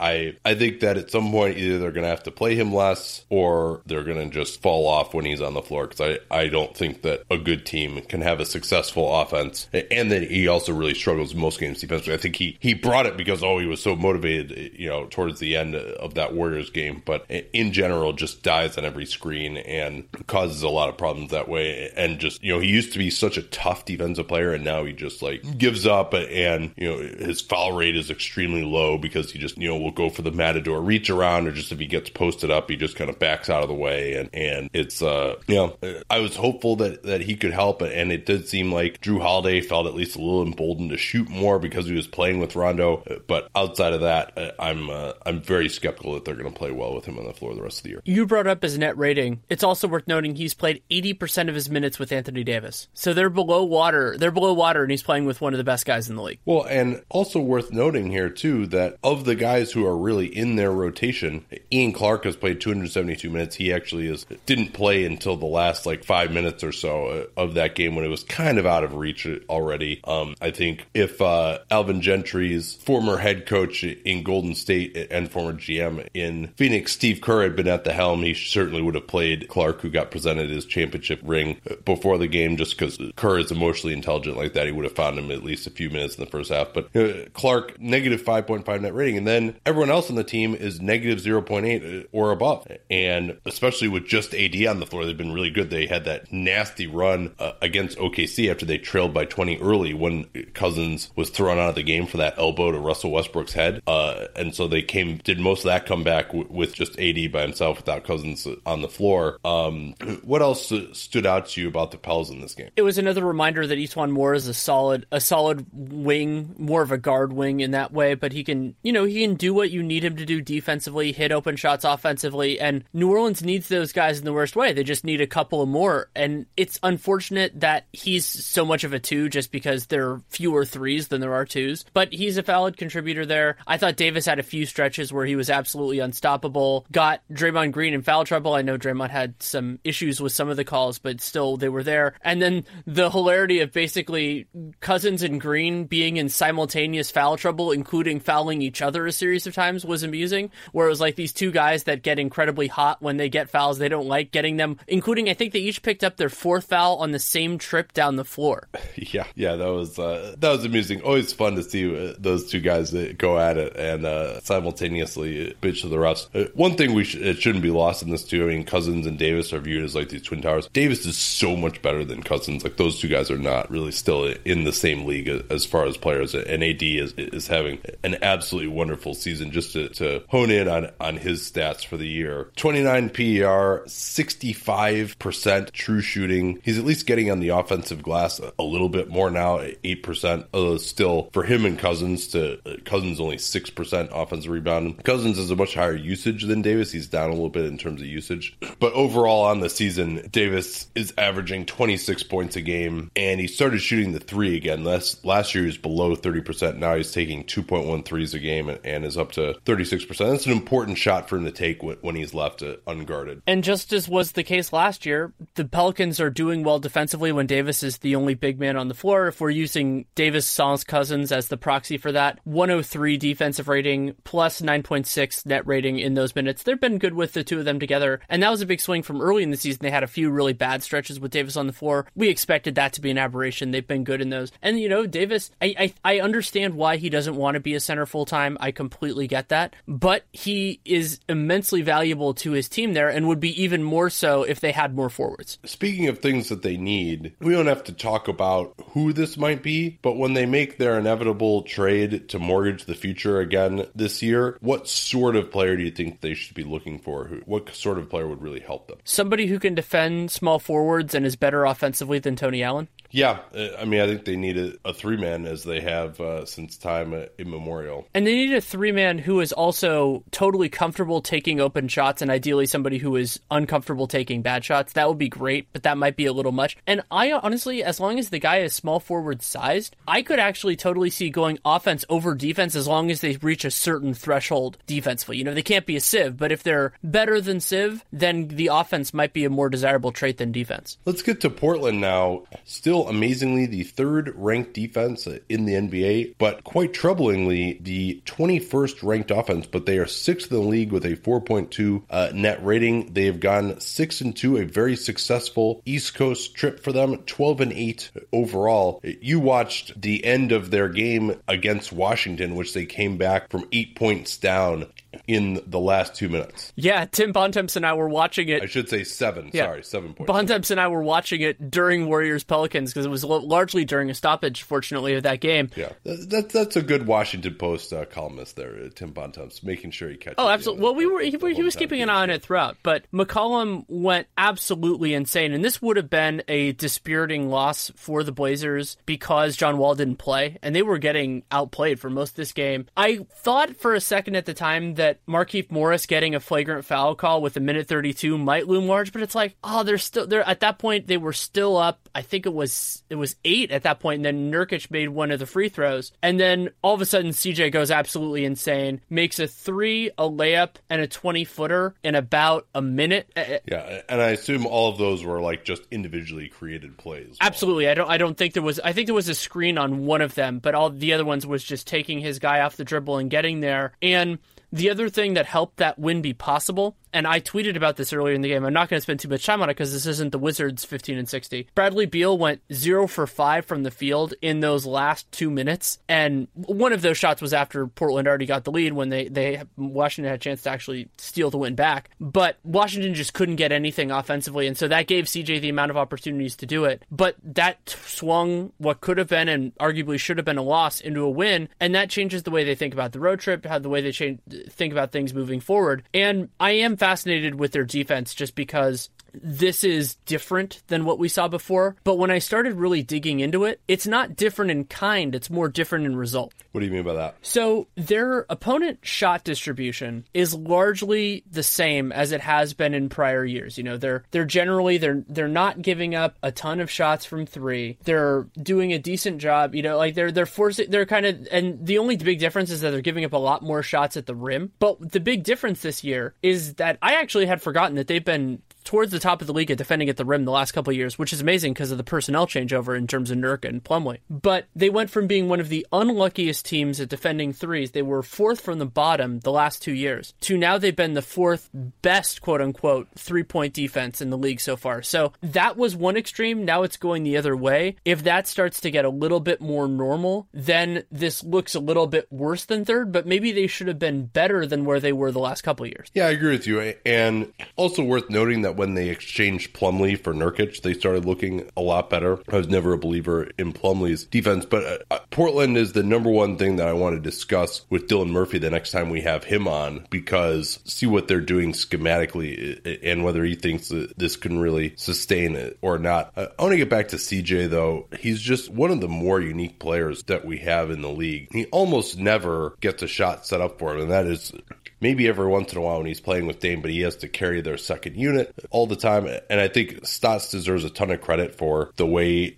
over the years that he has staggered Dame and CJ and let both of them be the primary creator enough that he can really take advantage of those guys, because those are the only two guys who can handle the ball and really get to the rim or create a shot that's efficient on this team. And so, yeah, I get that they're only 21st in offense, and that's a concern because it's not Dame and CJ's fault. Like, those guys are doing everything they can. They're just, outside of Nurkic, who has not been as efficient as in past years, and then they really don't have anyone else. They don't have Crabbe. Amor Harkless is now out of the starting lineup. They're closing games with Shabazz Napier alongside Dame and CJ. At this point, Stotts is really struggling with Aminu out to find two other players to go with Dame, CJ, and Nurkic. And CJ is just one of the better shot makers that we've seen in the NBA, especially at his size. When you consider that he doesn't have a ton of quickness, he does have that high release. When he does get a spot up attempt, he is draining them. He is 35 out of 56 and shooting 82.1% field goal percentage. CJ also basically never turns it over. A very solid isolation player in pick and roll. 129 possessions. He has 126 points. That's excellent considering pick and rolls are almost always in the half court. Very, very low turnover percentage in pick and roll. Now, CJ does basically nothing else on the floor. He's not setting up others. He's not getting to the foul line. His defense is, it's impressive that they're able to defend this well with he and Dame both out there, but I don't think anyone would look at him as with his tools as a stopper level of guy. But his ability to just make a living on contested mid-range shots, I've said this before, I was not high on him in the draft in 2013 because I felt like this guy doesn't have elite quickness. He doesn't have elite vision. Like, is he really going to be able to live on these type of mid-range, 3-point shots in the NBA contested when he's not creating a ton of separation? Most players, the answer to that coming out of college is no, but he was the guy who actually was able to sustain it. Like, the guy just makes the ball go in the basket, and sometimes you just have to respect what a great job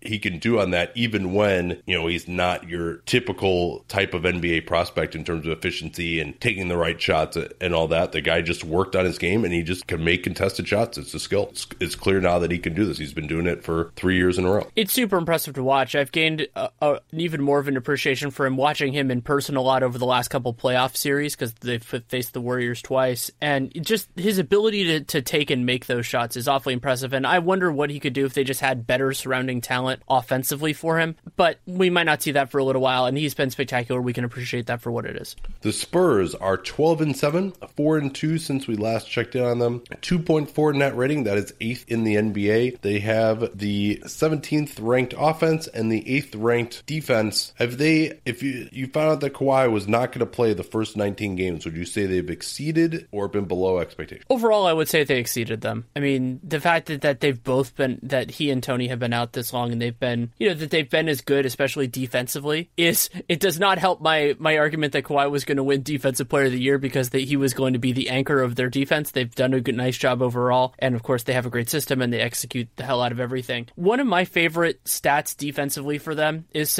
when you were talking about foul rate, I actually looked this up. The top 5 teams in foul rate, that have been fouling the least defensively, 4 of the 5 are in the bottom half of the league defensively. The 5th team is the San Antonio Spurs. They are able to kind of defy that, where they are able to contest shots without fouling and just be awesome. And nobody else has really cracked that nut. Yeah, and I think a big part of that is just because they have such good perimeter defense, even now without Kawhi in there, they never make mistakes, right? So their guys are always there. They're in position. They're not lunging at the last minute. And a lot of it is coaching, too. I mean, you remember that series against Houston where they said, hey, we're going to keep our hands out of the strike zone, right? The area where James Harden, remember, this is under last year's interpretation of the rules, where James Harden likes to bring the ball up and go through your arms, and they just never foul.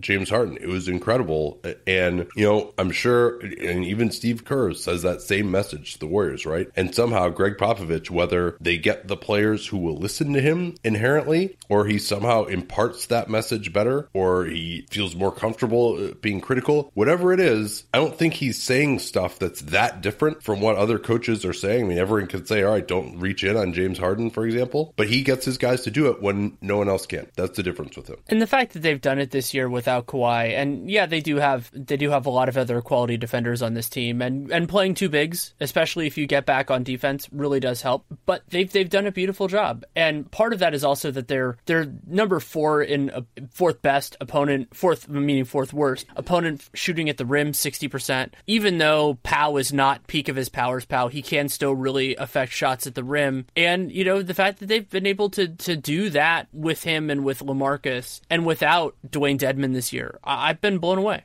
Yeah, Powell can still, he's got that 7'5" wingspan and huge standing reach. He could still be effective when he's there. We saw that in the series against Houston as well last year. Kyle Anderson's been getting a lot of love lately. He is 3rd on the team in minutes per game, 28 minutes per game. Still never ever takes a 3-pointer. He is 3 of 8 on 3-pointers, which is even lower than it has been in previous years. He'll probably take more once Kawhi comes back if they play together. But he's actually managed to be efficient, which is pretty remarkable, because if you're not shooting threes, he's just able to get to the rim and finish on occasion. He is really, really picks his spots, right? You would think, okay, 15% usage, probably he's just a guy who stands out at the 3-point line, like most of his shots are assisted, but that's not actually true. Liam had this note that only 46% of his shots at the rim are assisted, so he is able to work to the rim, has a high release as well, taking 48% of his shots there, and he's a great finisher. Amazingly, for a guy who can't jump, he has that long wingspan, and he just slows down so much that the other guy can't jump either, gets his body into him a little bit. He's also getting on the offensive glass with those long arms. The only problem, though, is despite the fact that he's playing all these minutes, they're much better when he doesn't play. And some of that is San Antonio having a deep bench and having a lot of these good guys, but also, it hasn't been the greatest bench year for San Antonio. Their starters have a better net rating than their bench so far, overall. Yeah, and Anderson, he'll block some shots. He and Danny Green, for wing-type players, both those guys have almost the same block percentage as LaMarcus Aldridge, who has gotten better since he's gotten to San Antonio, blocking shots as well. And I still think the problem, though, is that I don't want Pop to fall in love with Anderson. And he's at the time in a career where a coach will say, well, he's been in my system and now he understands, so he's paid his dues. And clearly anyone who's been in my system for this long, I'm a great coach, so obviously Pop is, but nonetheless, you'd say, well, I think Kerr is kind of going through the same thing with Kevon Looney right now, where it's well, he's been around, he's paid his dues, we've coached him up, so now he's good. And yeah, he's a little better, but if you're going to try and get away with playing him a bunch against this Houston team where he's going to have to defend out on an island, if you're going to try and have him guard KD like they did 2 years ago, he's still, I think, too slow to be a positive factor against the best teams. But he is the type of player. He's the 30th pick. He's slow. They're staying afloat. They're in the green when he's on the floor, and that's something. And he's playing better this year than I thought possible, even if I'm still going to stick to my guns on the idea that he's not going to be an asset against the highest competition. One other thing to go back to the Spurs defense, and Kyle Anderson has been a part of this, is that they're also preventing opponents from taking threes, which is another hallmark of their offense, or the defense that they've been able to execute this year. They're number 5 in that, and so when you combine that, and they always exactly. And so when they can still hit those notes, even with with non-Kawhi personnel. I don't want to say inferior because that doesn't seem fair to the rest of the guys. That that Anderson can execute what they want to do. Maybe that's enough for right now. So Utah is 9-11, 3-4 since the last 15 and 60. But actually, in the green net rating wise, they are 14th. They have the 22nd ranked offense, which has actually been trending upward of late, and then the 9th ranked defense, which is going to continue trending downward with the loss of Gobert. But let me ask you this: I mean, with Gobert out, would you say that the Jazz have appreciably more offensive talent than, say, the Kings? I think Favors is more capable offensively than the Kings bigs, and Rubio is probably a better point. And Ingles is more offensively capable than like Bogdanovich. So yeah, I would say they would, but it's not like this massive step. Like I'm super duper offended by the question, though I'm sure Jazz fans will be. But it's and Rodney Hood is a better guy with the ball in his hands probably than anyone. Rodney Hood, but the reason, Rodney Hood leading the Jazz in scoring while coming off the bench. I love that. It doesn't happen all that often in the NBA, but he's averaging 20.8 points per game on 46.6% shooting, but still coming off the bench even with their injuries. Yeah, and that's good to see. I mean, you remember when he injured his calf, there was fear that it might be an Achilles even, and he's come back having probably the best stretch of his career lately. But the reason I made that comparison is just because, and also, you know what, it probably isn't a fair comparison. I mean, the point I was going to is like, hey, look how much Quinn Snyder can get out of these guys offensively. But the Jazz also have like quality stretch four options as well. Jerebko is shooting it extremely well. They've been playing Cephalosha at the four also, and he's been successful shooting on his limited attempts from three. Ingles, as you mentioned, he's I think 20 of his last 29 from three now. And that's really impressive that the Jazz are able to get up this many three-point shots without really a traditional ball handling creator type, and without even Joe Johnson as well as a stretch four option. Jerebko is at 47% from downtown. They've actually been pretty decent when Raul Neto has played. He has the best net rating on the team, I believe. I think one of the things that really sticks out about this team offensively is the egalitarian nature of their offense. Since Gobert's injury, that's 8 games where they're 4-4, and they have a positive net +6 net rating because they housed Orlando and Chicago each by more than 30 or more points. But so they have nobody averaging more than 5 assists per game. But Donovan Mitchell, Joe Ingles, and Ricky Rubio are all between 4 and 5, which is pretty cool. So you have 3 starters that are all doing that. And one quick thing on that, Donovan Mitchell is second among rookies in usage right now. He's ahead of Ben Simmons and behind Dennis Smith. And he started to come around after a ghastly start to the year, efficiency-wise. And impressive for a rookie who was not really renowned as a guy who could run pick and roll, that he's averaging almost 5 assists a game. And just to be clear, so they've been starting. It's been Rubio, Mitchell, Ingles, Jerebko, and Favors starting, and then they've been going with Udo as the backup center, bringing Hood off the bench as well. Hood's been closing most of these games. And they also blew out the Buck as well by about 15 over the weekend. So maybe the ship has been righted here. Maybe this team, they have a tough schedule in December, but if they can just win a few of these games, again, with Memphis totally falling off, stay in contact. Gobert, they're about, a couple weeks into his 4 to 6 week recovery. Reintegrating him will be interesting offensively too, because I think and I would be surprised, frankly, if they go back to the Favors and Gobert together lineup when he comes back, because that unit was not successful offensively this year. It did not have quite the same defensive pop that it's had in previous years, and they've been successful at least offensively with Favors as the big. So maybe the thing could be, hey, you know what, like we're going to bring Favors off the bench, play him at backup center, we'll bring Gobert in, he can give us most of what Favors is giving us offensively. Well, that's an interesting question of whether Favors or Gobert is a better offense player, but because Gobert can get up for alley-oops and get on the offensive glass, but Favors is probably better in most other areas. But maybe their offense can take off a little bit even with Gobert coming back, and I really thought they were in trouble, and they've had a couple of nice wins here. That Orlando win against the Bulls, against Milwaukee, to stay in contact, which is all I think they need to do, and that maybe if they can play 45 win type of ball once Gobert returns, that'd be enough to get in the playoffs still. I am definitely more hopeful than I was before, but I really do want to see how they fare against the next 2 weeks. I think they're playing a lot of playoff teams, or likely playoff teams, including a home. Yeah, what's their schedule for the next stretch here while Gobert is still going to be out? Host Denver, at the Clippers, which will be a good little test for them. They should win that game. Host New Orleans, host the Wizards at. Would you say that you think they would be favored at the Clippers? I mean, the Clippers have been pretty ghastly the last couple weeks. I would favor them personally. I'm not sure Vegas will, but I would. Okay. Then host New Orleans, host the Wizards, at OKC, host Houston, at the Bucks, at the Bulls, at the Celtics, at the Cavs, at the Rockets. Yeah, they've got a 6-game trip coming up starting on December 9th. And that I think is going to be difficult for them to be competitive. A six-game trip where 5 of the games are against teams that you could say are among the 10 most talented, whether the Bucks aren't among the 10 best, but they might be among the 10 most talented. Yeah, well, OKC might not be among the 10 best the way they're playing. Fair either. point. But yeah, I mean, so they've got 2 games at OKC. I mean, they're probably going to lose those. But yeah, I mean, they've got these games against the Nuggets, Clippers, Pels, these next 3 games, then they face the Wizards at home as well. I think they need to go like 3-2, 4-1 in that stretch, because they're looking at kind of like, a 2-7, 3-6 type of stretch after that, maybe even worse when they go on that really, really difficult road trip. Yeah, say it's about right.